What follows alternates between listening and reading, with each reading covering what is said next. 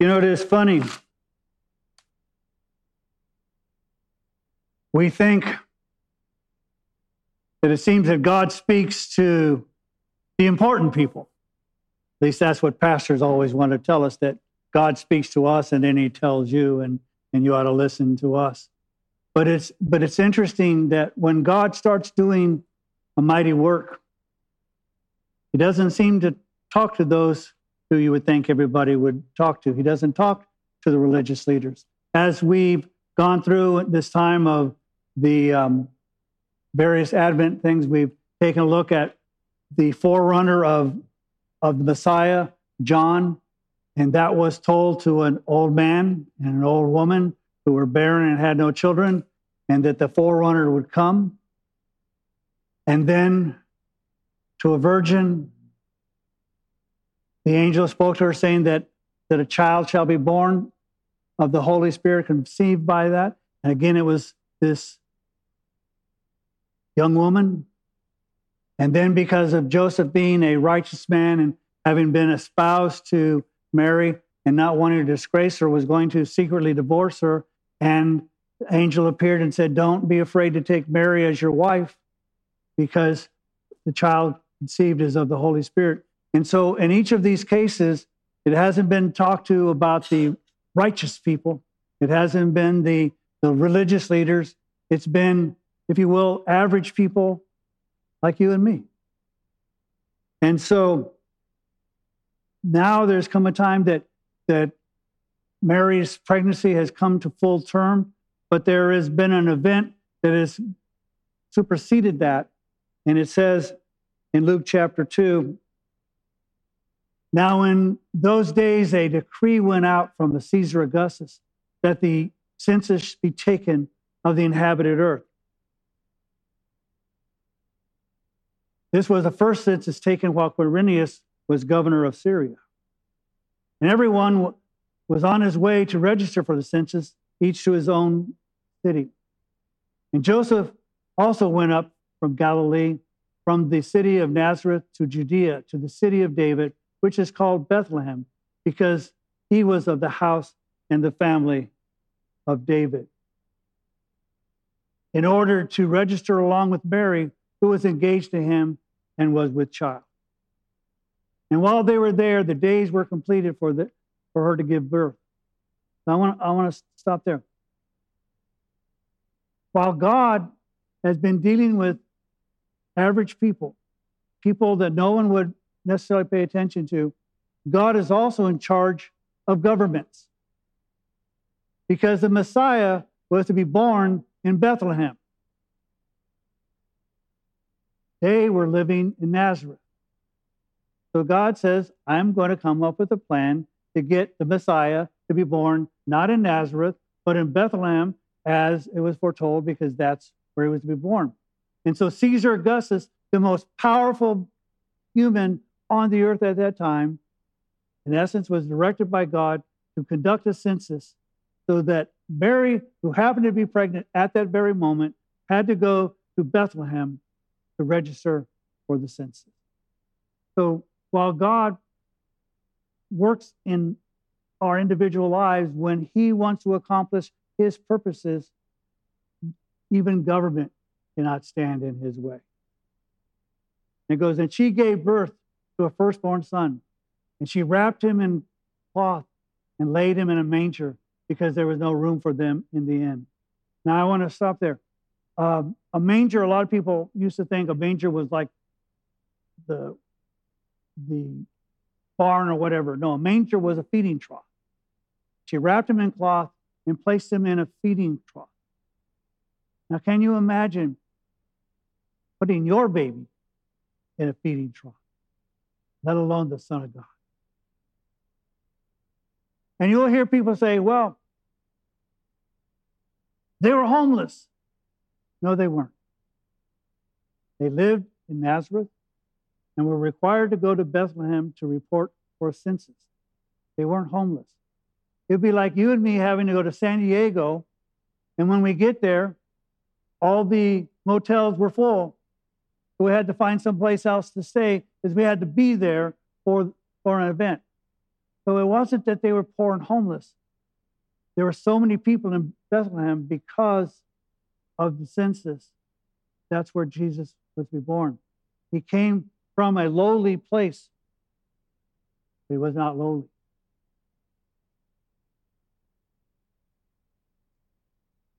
In the same region, there were some shepherds staying out at night with their flocks and keeping watch over their flocks by night. Thank you. And an angel of the Lord suddenly stood before them, and the glory of the Lord shone all around them, and they were terribly frightened. But the angel said to them, "Do not be afraid, for behold, I bring you good news of great joy, which will be for all the people. For today in the city of David, there has been born for you a Savior, who is Christ the Lord." Again, notice that God doesn't announce this birth to the religious leaders. He announced it to a bunch of shepherds who were working. Now, far be it from me to approve or disapprove of what God does. But I think it's kind of fitting that he announced it to shepherds. Why? Because David was a shepherd boy. And this child was a child, the son of David, the son of man, the son of God. And so as David was a simple shepherd boy who became king, here we have the Son of God in a manger, laying in a manger, announced to shepherds this new king.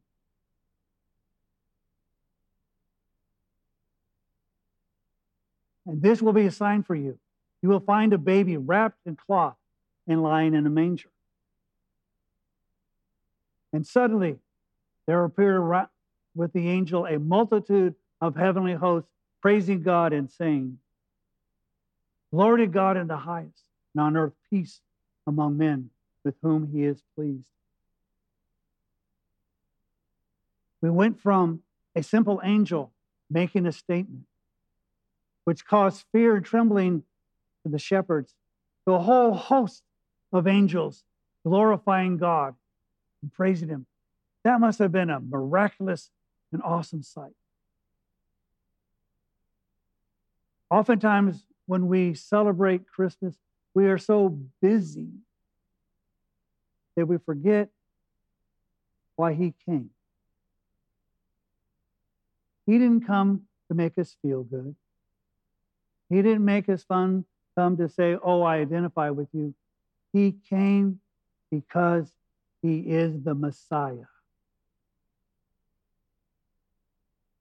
And can you think of a better way of identifying a child who is the Messiah to a bunch of shepherds than to say, don't look in the Ritz-Carlton, but go look in a place, in a barn where they're feeding animals and keeping them out of cold at night. You'll find that baby wrapped in cloth and lying in a manger. That'll be him.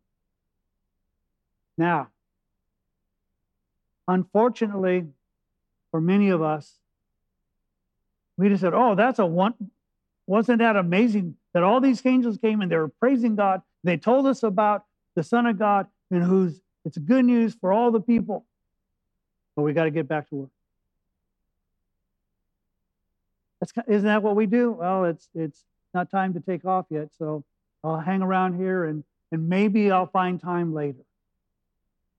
But this is such good news that they said this. When the angels had gone away from them up into heaven, the shepherds began saying to one another, "Let us go straight to Bethlehem, and there we'll see this king, this thing that has happened, which the Lord has made known to us." So automatically they take action. They say, "We heard it. Let's go see for ourselves." What joy they would have missed if they'd have just said, "No, we got to watch the sheep." Now, I've never had to watch sheep. I've watched some TV programs where people have had sheep, But I've been a pastor. Sheep is not necessarily all that great to hang around with because they do their own thing. They wander around. They get in trouble. They said, no, we heard of this story. Let's go see for ourselves. So they came in a hurry. Because they knew this was something not out of the ordinary.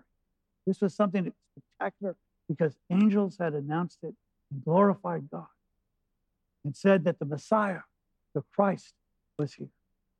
Let's go see.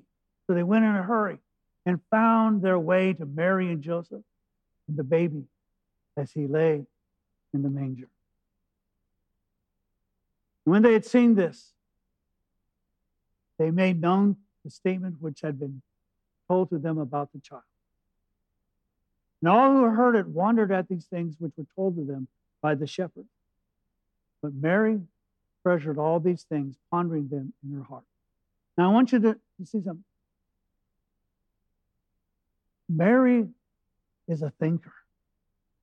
Every time something happens, she ponders it, she thinks about it, she appreciates it. Because you need to know, God hadn't been announcing this to the world. He announced it to a couple of old people. He announced it to a espoused couple. He's now announced it to shepherds. But in each of those cases, angels have delivered messages.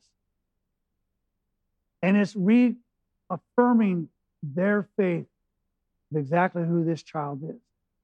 Because these people and these angelic beings keep reinforcing who Jesus is. But also it said all those around. Now, most people think, and I humbly say that they're wrong. Most people think it's the wise men who are around. I don't think so. If you come to the service tomorrow, I'll tell you why. Little tease. Which tells me there were more people who didn't find room at the inn than Mary and Joseph and the baby. There were other people there. And these other people heard testimony about this child. And again, we are to be witnesses. Witnesses of what we've seen and what we've heard. You don't need to be a witness of what I've seen and heard. And I don't need to be a witness of what you've seen and heard. But we are to witness what God has been doing in our lives.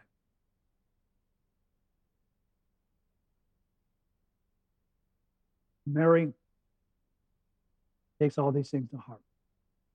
And the shepherds went back glorifying and praising God for all that they had heard and seen, just as had been told to them. Again, notice they had the double blessing of hearing and of seeing. All too often, people are content with one or the other. And most people would stop at that point on the Christmas story. But I don't want to stop there because what follows is important. And so it says, when 8 days had passed before the circumcision, his name was given, he was called Jesus, the name given by the angel before he was conceived in the womb. Just as John had been named before he was conceived, so was Jesus named before he was conceived. And his parents on this earth complied with the command of name Jesus. Jesus, that's the Greek form. Yeshua, we would call him, if you will, the Savior, the one who comes in the name of the Lord. He is the one. He is Emmanuel, God with us. And so they comply with the law and they circumcise him on the 8th day. And when the days for their purification according to the law of Moses were completed, they brought him up into Jerusalem to present him to the Lord. As it is written in the law of the Lord, every firstborn that has opened the womb shall be called holy to the Lord. and to offer a sacrifice according to what was said in the law of the Lord, a pair of turtle doves or 2 young pigeons. So basically what they're saying is they're not rich. They're not a rich couple. And they also were in Jerusalem because of the law requiring them to present the baby to the Lord after the days of purification from Bethlehem. So as a result, their offering was the minimum offering of a turtle dove, a pair of turtle doves, or 2 young pigeons. So they present that offering, acknowledging that the firstborn is the Lord.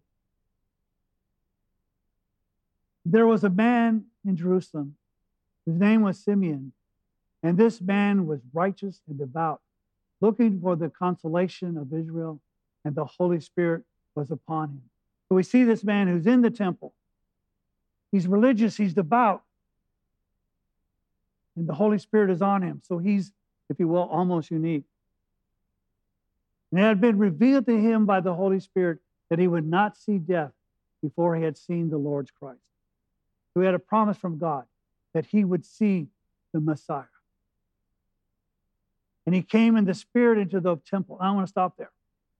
He came in the Spirit in the temple.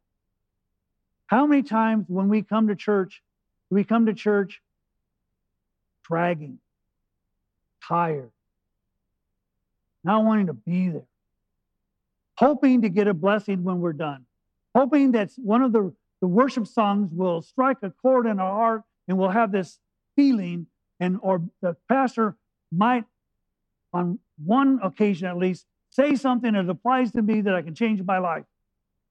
And what he did, he came in the Spirit. Can you imagine what our churches would be like?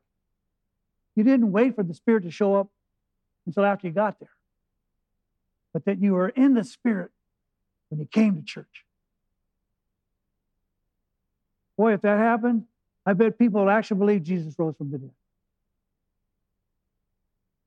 So he came in the Spirit into the temple. And when the parents brought in the child, Jesus, to carry out for him the custom of the law, then he took him into his arms and blessed God and said, "Now, Lord, you're releasing your bondservant to depart in peace according to your word. For my eyes have seen your salvation, which you have prepared in the presence of all peoples, a light of revelation to the Gentiles and the glory of your people Israel." The Holy Spirit revealed that this child was that child, the Messiah. No one had to tell him. No one had to give him stories about what was going on. The Holy Spirit directed him who this child was. And notice he was saying, "God, you can take me now because you've been faithful. You told me that I would not die until I see this child, and I've seen him." And he's not just me. He's a light for all the people and the glory of your people Israel.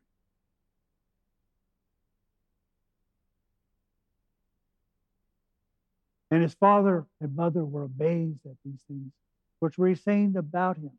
Notice all these individuals, all these people announcing to him. It's not Mary saying, Jesus was conceived by the Holy Spirit. It's not the shepherds came and said, this kid we saw. No, each and every individual, the Holy Spirit and the angels have announced who he is. Notice I say who he is, not who he was.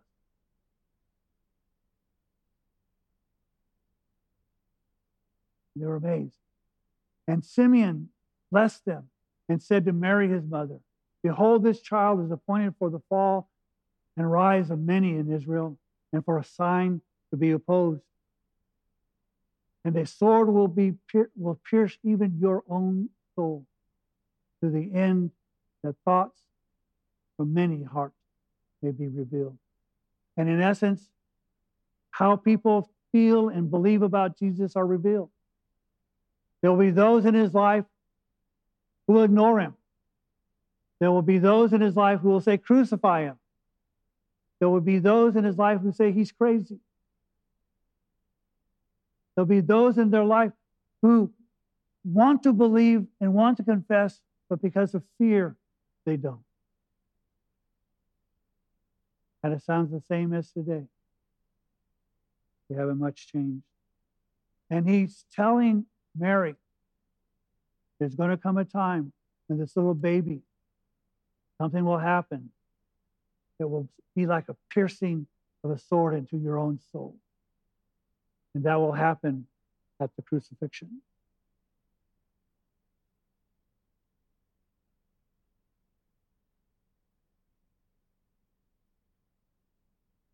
And there was a prophetess, Hannah, the daughter of Peniel, of the tribe of Asher.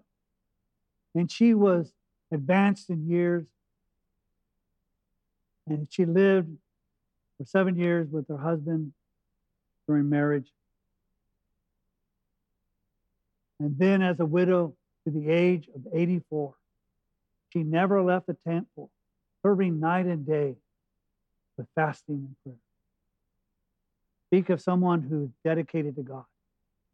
She serves the Lord constantly all of those years.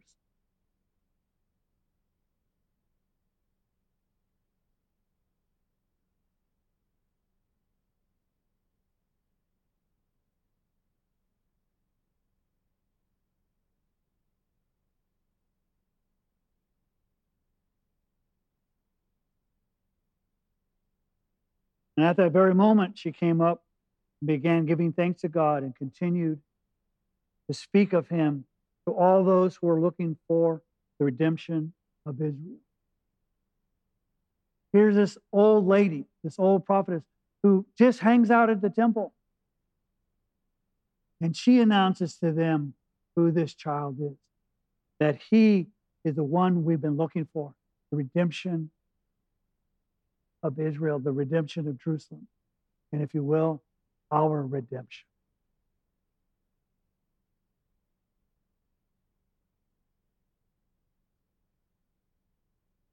During this time, people want to talk about peace on earth.